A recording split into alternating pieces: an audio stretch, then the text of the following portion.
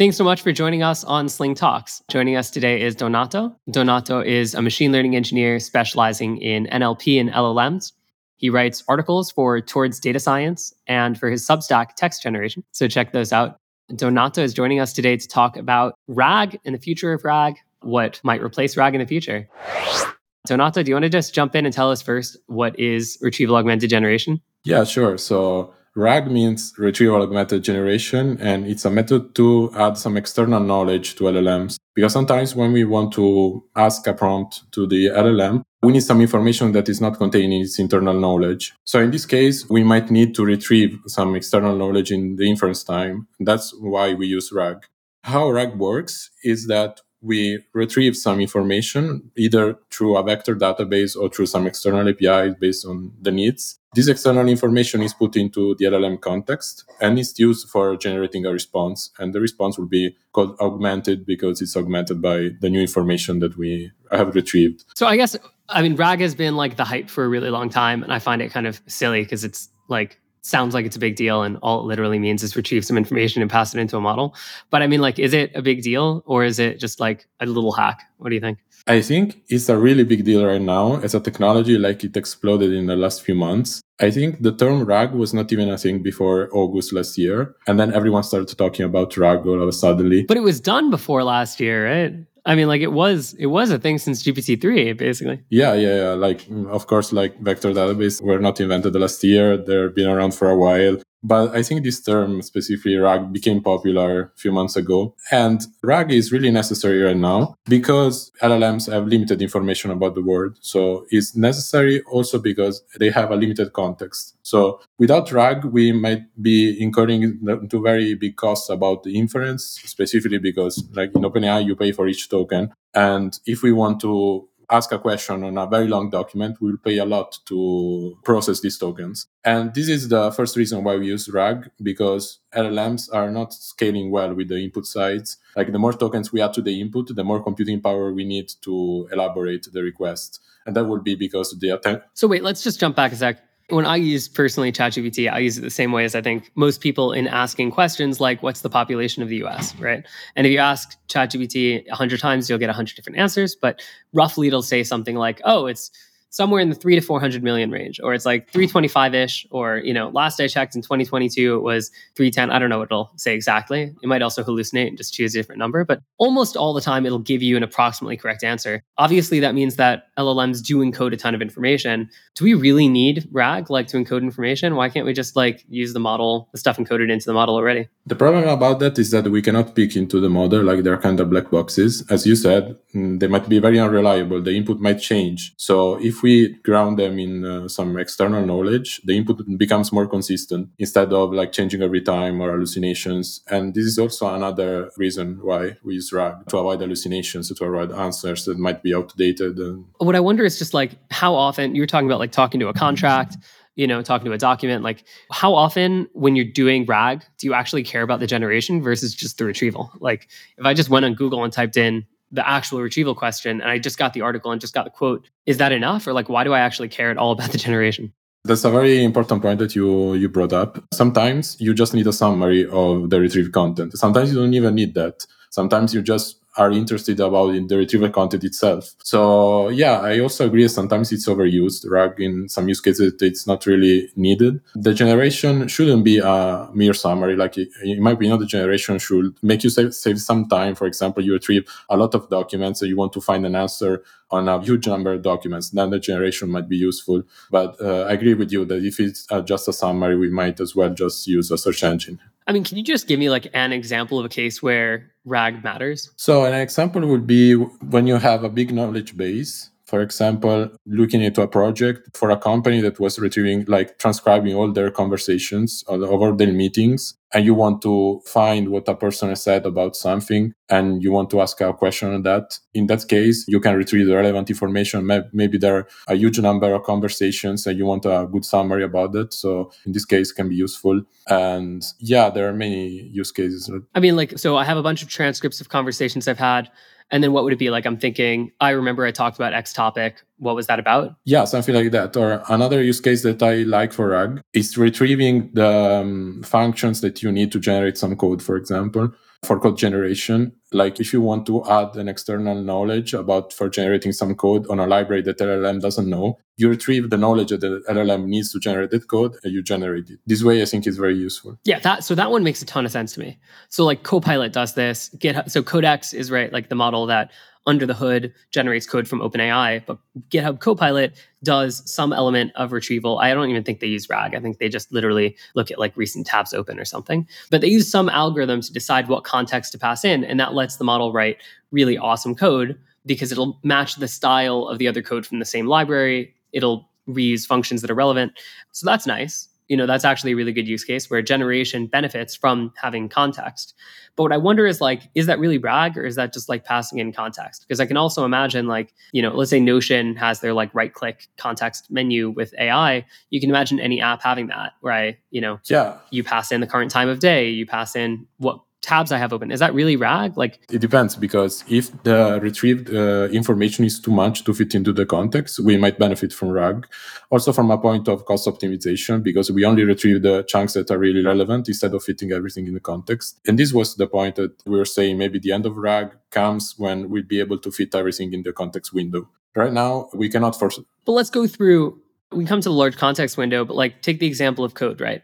I want context so the model can output the correct result. In that context, if there's a helper function that's going to be called, ideally, I want that helper function in the context, right? But the problem is if we are using like semantic similarity to decide what to include. So basically, we want the model to see related text. There's no way the model is going to pick up the helper function, right? Like, does RAG actually work for that code generation use case? Or does RAG, is it more of a pipe dream? Yeah, there are some issues. What you mentioned, I don't know if it can be solved by just cosine similarity. I don't think so. Maybe it's about extracting the name of the function that you need and then retrieving them through some search. Like, it's not the only way to retrieve by cosine similarity. We can not only retrieve from a database, we can also retrieve through some APIs. For example, another use case that I liked is the one, there is an API basically that serves a search engine by a company named Tavily. And basically they offer an API that retrieves results from the web, kind of like a search engine, and gives you the re-ranked results. And in this case, I think it's also useful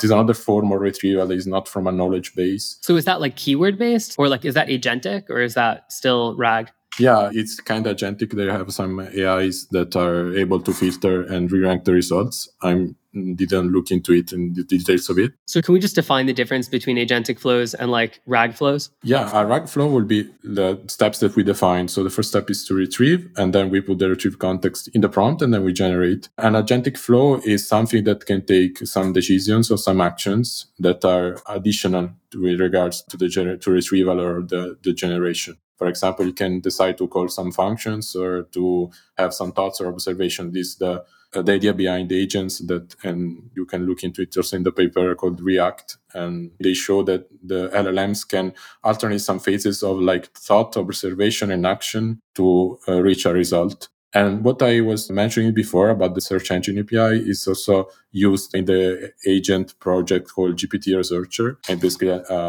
an agent that can research on the web and compile like a research report. And that will be more an agentic flow. See, like, I think that's super cool. So imagine like I go to some AI that's either agentic or it's RAG flow, and I say something like, do you think Google stock is going to go up or down next week? And, I go to the RAG one goes through some like context and it finds related sentences. And so someone once said, I think, or like, I don't know, Google went up last week, or, I think Google's going to go up next week, and it's probably trying to get semantic similarity. What it's not going to find in semantic similarity is like, here's an analysis of how Google's doing as a company more generally. Here's historical performance. Here's how the stock market's because none of that is semantically similar. The agent could say, what are some comparable companies? How are those companies doing? What is Google working on right now? How likely are those technologies to succeed? And you might break it into like this giant tree of information that theoretically the agent could do, but like the RAG one, it might actually get you an answer, but it's kind of probably going to be even more bullshit than just retrieving and just telling you what the answer online was, right? Best case, it says,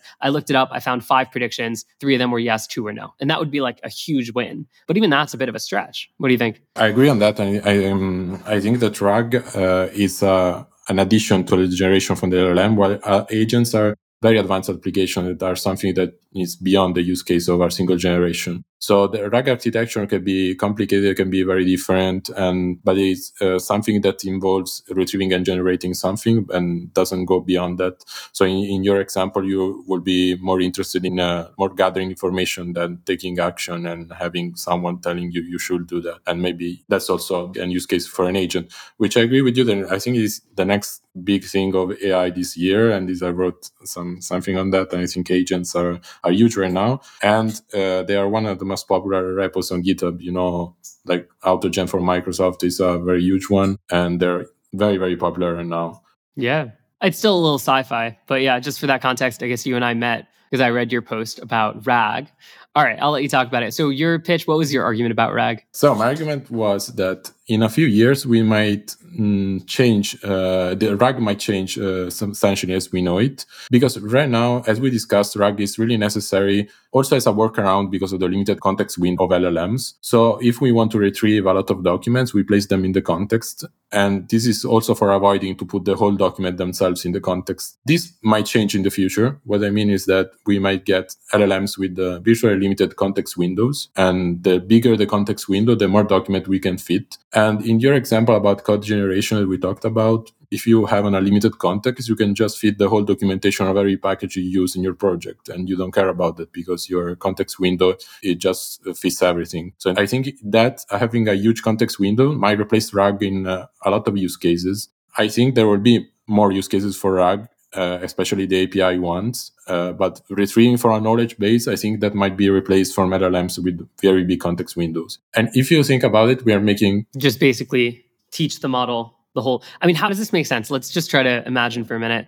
How could you imagine you have a knowledge base like, at Slingshot, we have a Notion. I actually was with Ivan at Notion last week and he got us on their RAG product, their like Q&A product. And I think it's honestly one of the best RAG products out there. Like, I think it's phenomenal, but it still occasionally feels like a solution searching for a problem. So I guess I'm curious, like, how would you imagine you could just could we stuff like an entire Notion into one context window and then just ask questions that way? Right now, it wouldn't be very feasible because of the increasing complexity of the input size of LLM. So basically, you will spend a lot of tokens, OpenAI, by doing that. So RAG can serve as a cost optimization right now. Also, even if it was 200,000 tokens, like my Notion's nowhere is like way above 200,000 tokens, right? Yeah, of course. Notions can be very, very big as a lot of pages and a whole knowledge base, especially like it cannot fit in the GPTs that we have now. Even the new one, GPT-4 Turbo, has 128,000 tokens. Like Claude got to 200,000, but we don't have the capacity to fit a whole knowledge base in a context right now. But this might change in the future because even now there are some models, some architecture that are coming out that are aiming to replace transformers. For example, they're RWKV models. Like there's one that came out last day called Eagle, 7 billion parameters model that is attention free, so it has no attention operation. And if you think about it, in the last year, there have been so many speed ups for attention and LLMs that it's reasonable to think that in the next few years, this situation might improve substantially. Like just a year ago, like January 2023, like GPT-4 was coming out. I think it was around January or February. And it was the first iteration of GPT-4 at like 8,000 tokens as context window. And now we are at 200,000 with Claude 2.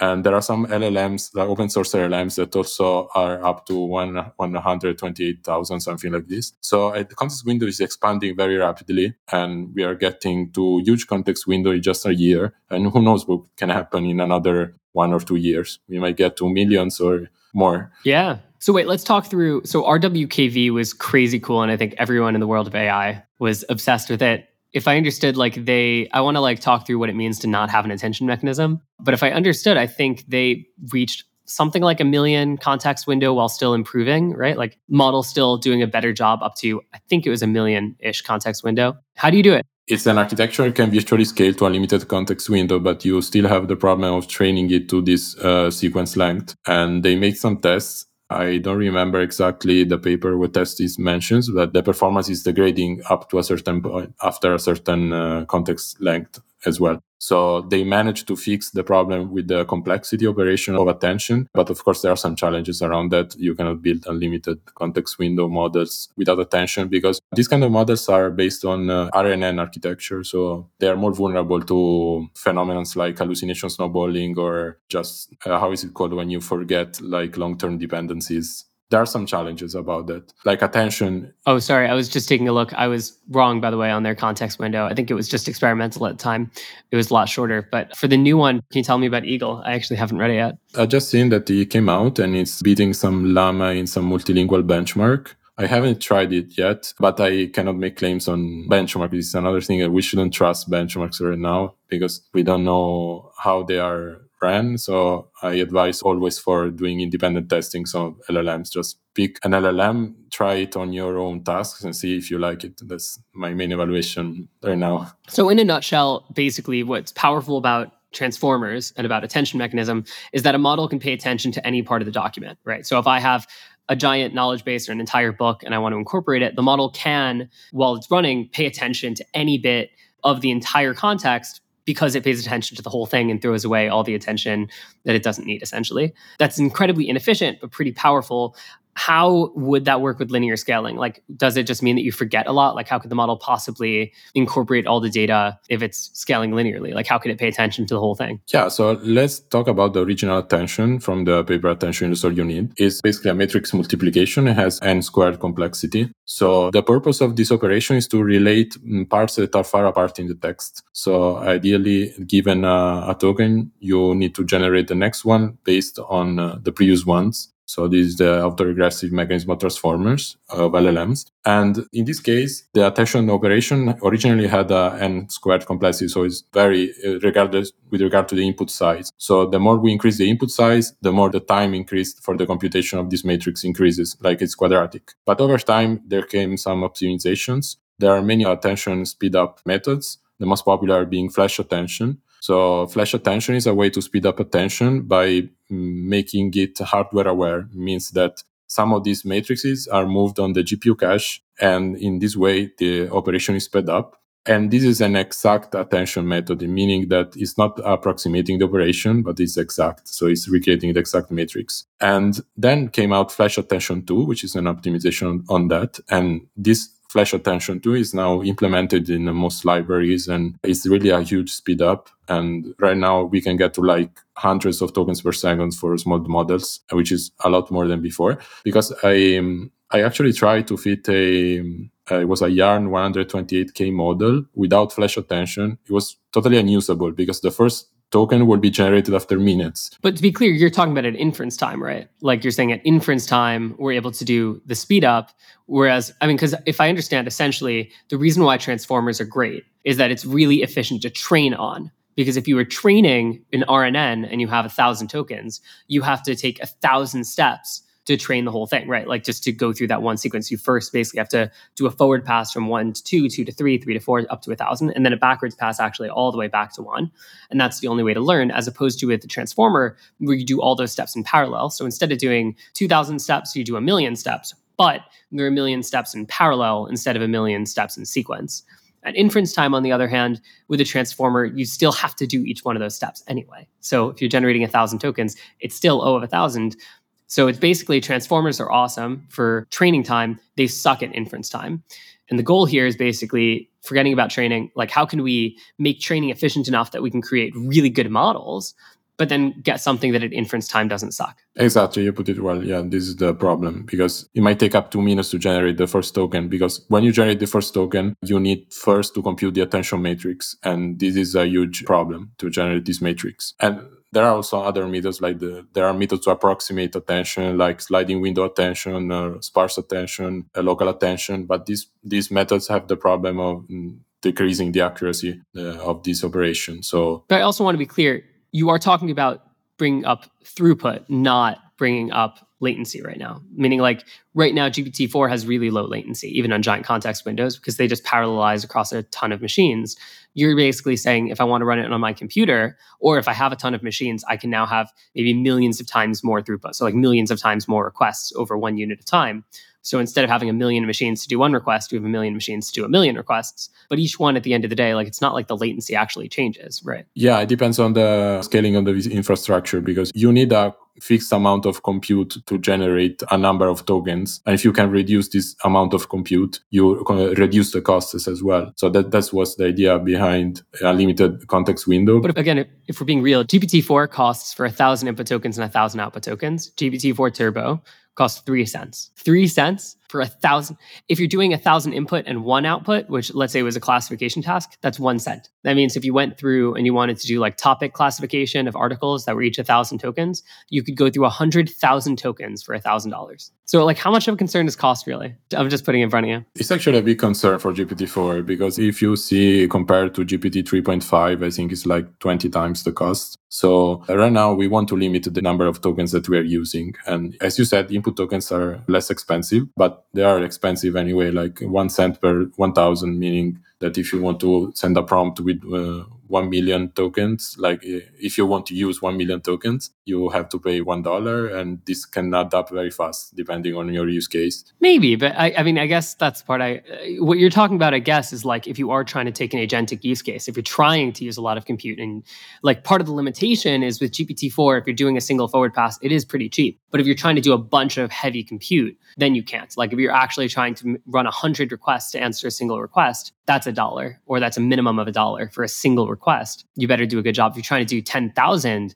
inferences just to answer a single request, now it becomes infeasible. If you're using okay, but then jumping to the other topic here, which wasn't just about saving money, it was about having infinitely scaling models, right? Like what's really exciting here would be, what if to learn a new topic, to learn medicine, instead of passing in medical textbooks in your prompt, you had a model that did a forward pass through every medical textbook ever written to learn it. Like, what if you could learn through forward passes rather than learning through backwards passes? Isn't that like basically the promise of RWKV? Yeah, that will be amazing. I mean, learning at inference time basically is something that will unlock so many use cases. Another one will be like a virtually unlimited memory for like long-term memory for agents. Like you can access the previous thoughts, the previous observation.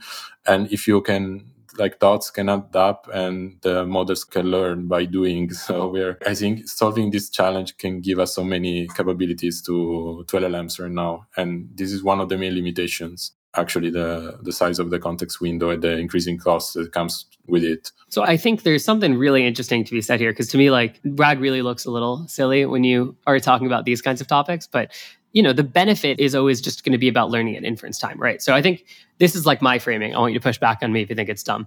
But I think basically, when you think about organisms like humans, we can learn in essentially 2 ways. We can learn through essentially evolutionary history, which I think is quite analogous to backpropagation. So basically, like, we have instincts, right? We have the ability to acquire language. There are a lot of things humans can do that we're actually like born with. Actually, like we have reflexes. If you like, you know, touch a baby's foot in a certain way or their hand, they'll like grab when you grab their hand. Anyway, and those are things we learned evolutionarily over the course of thousands and millions of years. And then there's like the English language, which I speak fluently, and you do too, that, you know, both of us learned essentially at inference time, right? We learn it while we're running. We're not learning it over the course of an evolutionary scale. We're not getting feedback to learn it. We're learning it by saying it. You speak English, you hear English, you learn it by doing. And so kind of the framing in my head is like, we have this weird world of machine learning, where in machine learning, it was always about learning at essentially this evolutionary timescale. You learn really slowly from a ton of data, from getting that feedback. In the case of like evolution, you get feedback by like dying. In the case of LLMs, you get feedback from gradients.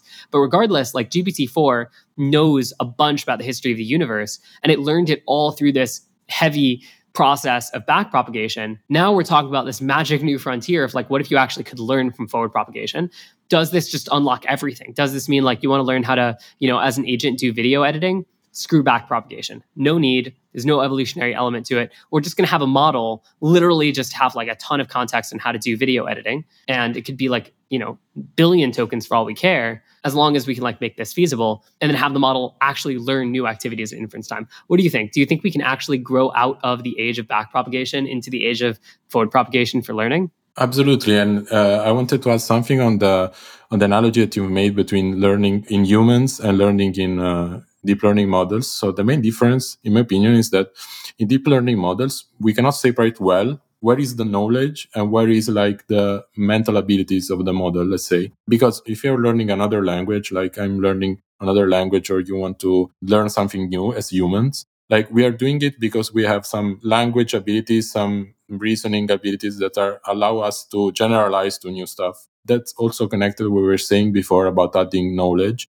So this will be very cool, in my opinion, to find a way to separate like knowledge and reasoning abilities in LLMs. Because if you think about it, about the quantity of information that we are absorbing in our lives, like let's talk about how much data you need to train an LLM. Like datasets are up to trillions of tokens. And I know that the entire Google Books library is about 500 billion tokens. So that will be like 6 times for that to train a medium-sized LLM. And if you think about it, that's way more than a human can read in his lifetime. Yeah, but a human can actually learn more advanced skills with less data. That's the point. And you can use these skills. But I think that doesn't count the evolutionary. Like, how many tokens did we encounter to learn language? Probably was easily trillions when you count literally, hundreds of thousands of years of humans. So probably millions of years of language. I mean, millions of years of language, I assume means trillions of tokens, Yeah, that might be our like core reasoning abilities that we have as humans.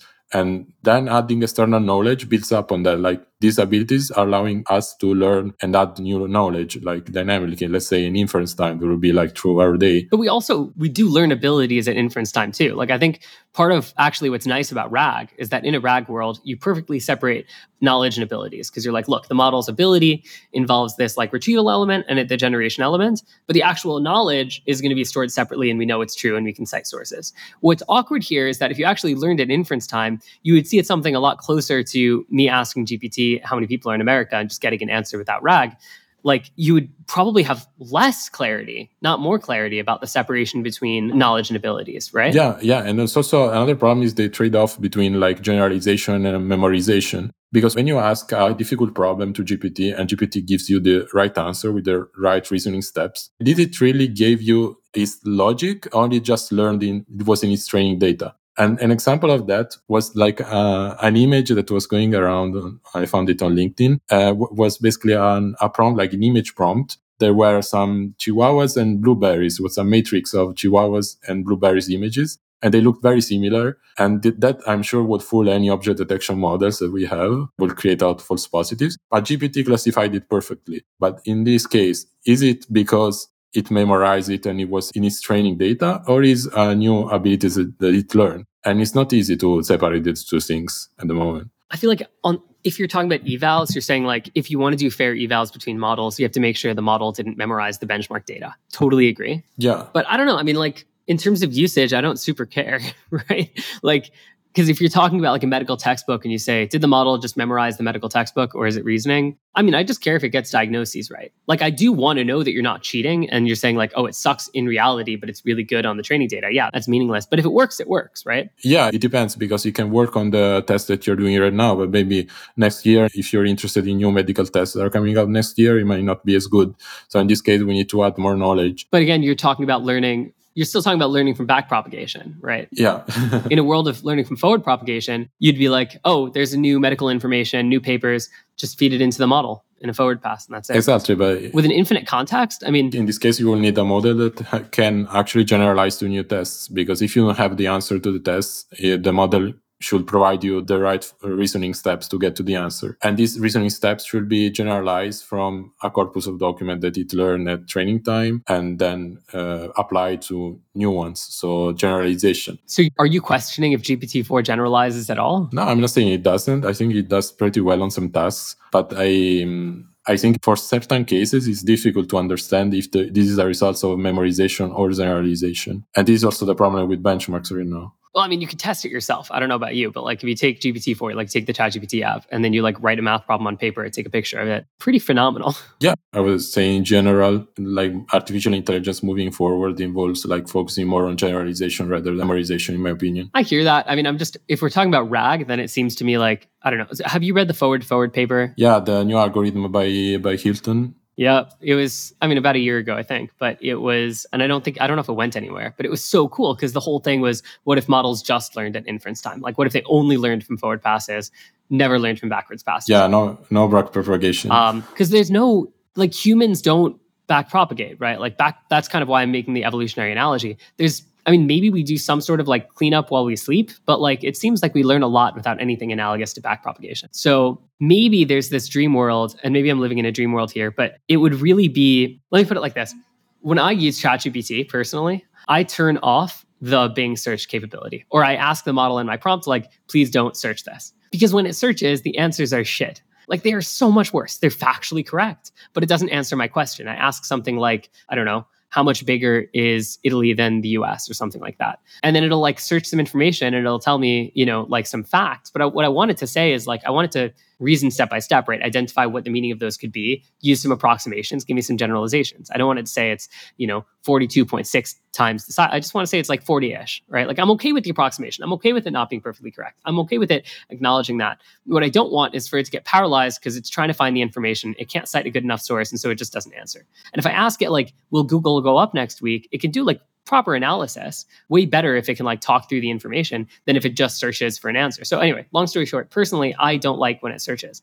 And now we're getting into this really interesting realm of like, is RAG the coolest thing since sliced bread because it changes the world, lets models ground their information? Or is it this temporary garbage thing because people are so worried about hallucination when really the future is models that never RAG. They might look things up when they need to, but otherwise they just learn through forward passes, and every day they have their knowledge about the universe updated. Yeah, that was basically my point. Moving forward with AI, I think if you build some more advanced model, RAG is gonna almost disappear. I believe there are some use cases like retrieving from API is one. Like if you can put everything that you have in your Notion, for example, in the context window, but if you want to retrieve some information that's dynamically changing through some API, for example, some search on some recent news, let's say, that will be something that's changing over time. So you retrieve it through the API, but you can place it anywhere in the context window. So yeah, I believe that RAG right now is necessary because of the current technology limitation, but it's something for sure we can overcome. Yeah.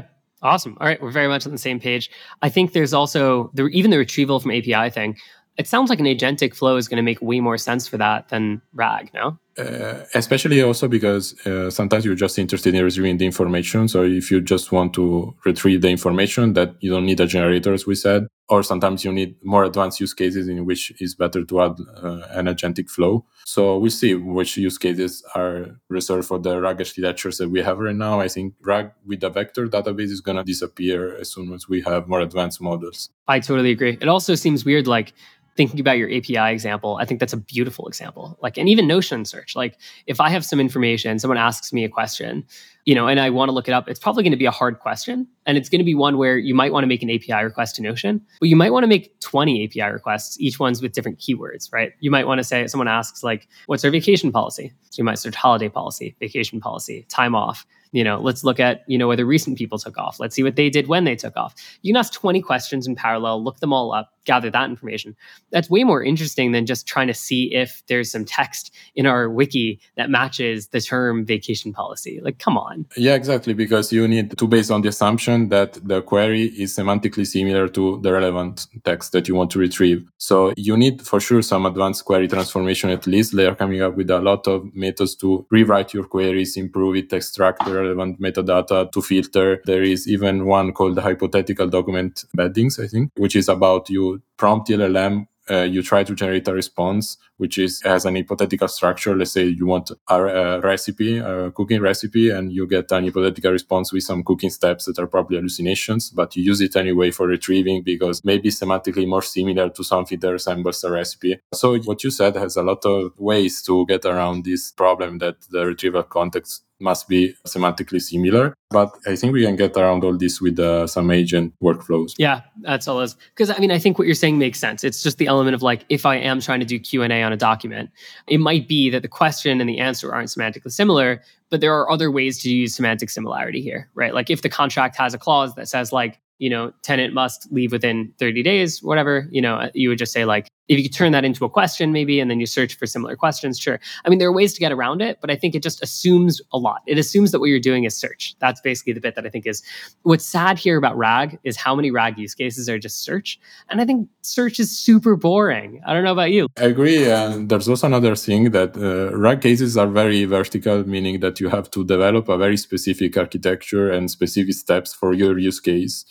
So, for example, like we talked about code generation, there will be a RAG architecture for that. There would be another one for some of the summaries about conversation we said, and also another one about working on some personal project about RAG with WhatsApp chats, for example. That will be a totally different approach. Like you still have a vector DB and a retrieval process and stuff, but you have a different approach to query transformations, to metadata, maybe different ways to re-rank, and every use case is very different in RAG. And I think makes it very complicated to work with and cool to have something that generalizes a bit more. And I think, by the way, I was chatting like Notion, one of their challenges here is just like different users have access to different documents. And I realized like, wait, this is true everywhere. Like Google, users have access to different documents. Even then you have to build out infrastructure to make sure that you're searching over your documents, the ones you have access to. You might also want some other hierarchical ways to sort, which might be user. So I don't know. I also think like, have you played with the different frameworks for RAG?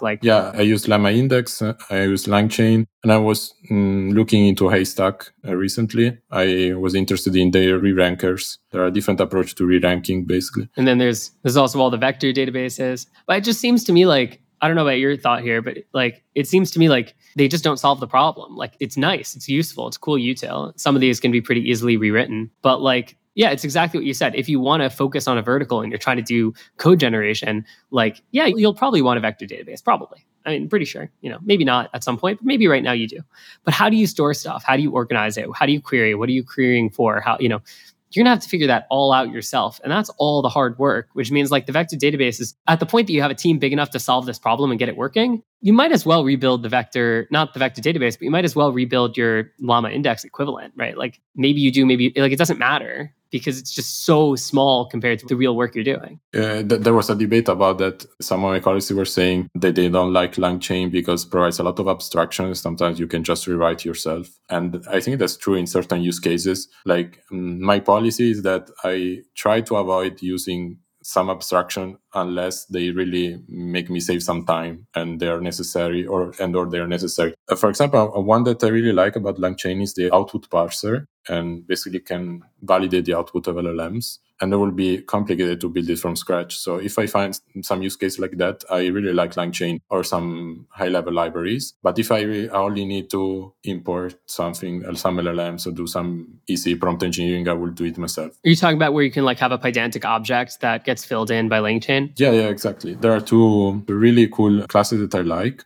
One is the output parser that you said you can validate with different outputs. You can validate like a JSON, a Pydantic object, or whatever. Another one is the structured query. That's also very, very nice. It's for RAG. It's basically let's say you ask, what did I chat with Mike on the 21 of August about cars? And the structured query will be cars, date equals 21 of August, chat equals Mike. So it basically separates the query with the metadata. And there's another cool use case for LangChain that I will do. And others will be re-rankers from Haystack or I like Llama Index because it connects a lot of connectors, like for RAG. For example, you can connect, let's say, from Arxiv, like the repository of scientific papers. You have a class that just from Arxiv and just all abstracted. And yeah, you can do it yourself, but it will take a while to write from scratch a module that does that. So my policy is that if I can save some time, I'm happy to use one of these libraries. Otherwise, if I can write it from scratch, I will do it. Totally agree. It just seems to me also like you are talking about that like prototyping land, where like when you're trying to build a prototype, you can get off the ground by stealing other people's ideas, which is amazing. It also seems like you were talking about like if you are trying to do some RAG over WhatsApp, that's not a use case. Like you need to figure out what you're doing here. Like, is your use case like automating responses? Because if so, your pipeline might look completely different. And once you have a use case, you're not going to need to retrieve from archive. Like it depends what, but yeah, of course. Anyway, this was a great conversation. So all in all, would you invest in RAG companies? That's a big question. I think RAG is huge right now in this moment. I don't know if I would bet my money on it on the long term. That's probably, I wouldn't do that on the long term, but we'll see. Like it's very unpredictable at the moment. I found it so funny how much people hated your article basically saying RAG is going to disappear. Like, why do people get so pissed off about that? Why are people so into RAG? Yeah, because it turned out to be a little bit controversial because it's something that everyone is writing on RAG, and I also writing something on RAG myself because it's useful right now. But yeah, like I guess reading that RAG is going to disappear where everyone is saying that is the next big thing in AI is probably shocking. Do you ever realize that we live in an echo chamber? Yeah, I think this really affects us, like our perspective in the internet. Like I open LinkedIn and I'm overwhelmed by articles on certain topics, and then I go through my day and I don't see it at all. So what you're exposed to, the information that you're exposed to, for sure influences your thoughts. Yeah, awesome. Anyway, this has been great. Thanks so much for joining us, Donato. This has been Donato talking about retrieval augmented generation, the future of the field, agents, long context window models, etc. This has been awesome. Thanks so much. That's a wrap for today. Thanks so much for joining us. If you're an ML enthusiast, I'd love to hear from you. Feel free to reach out on LinkedIn or at hello@slingshot.xyz. We'll be back with more next week.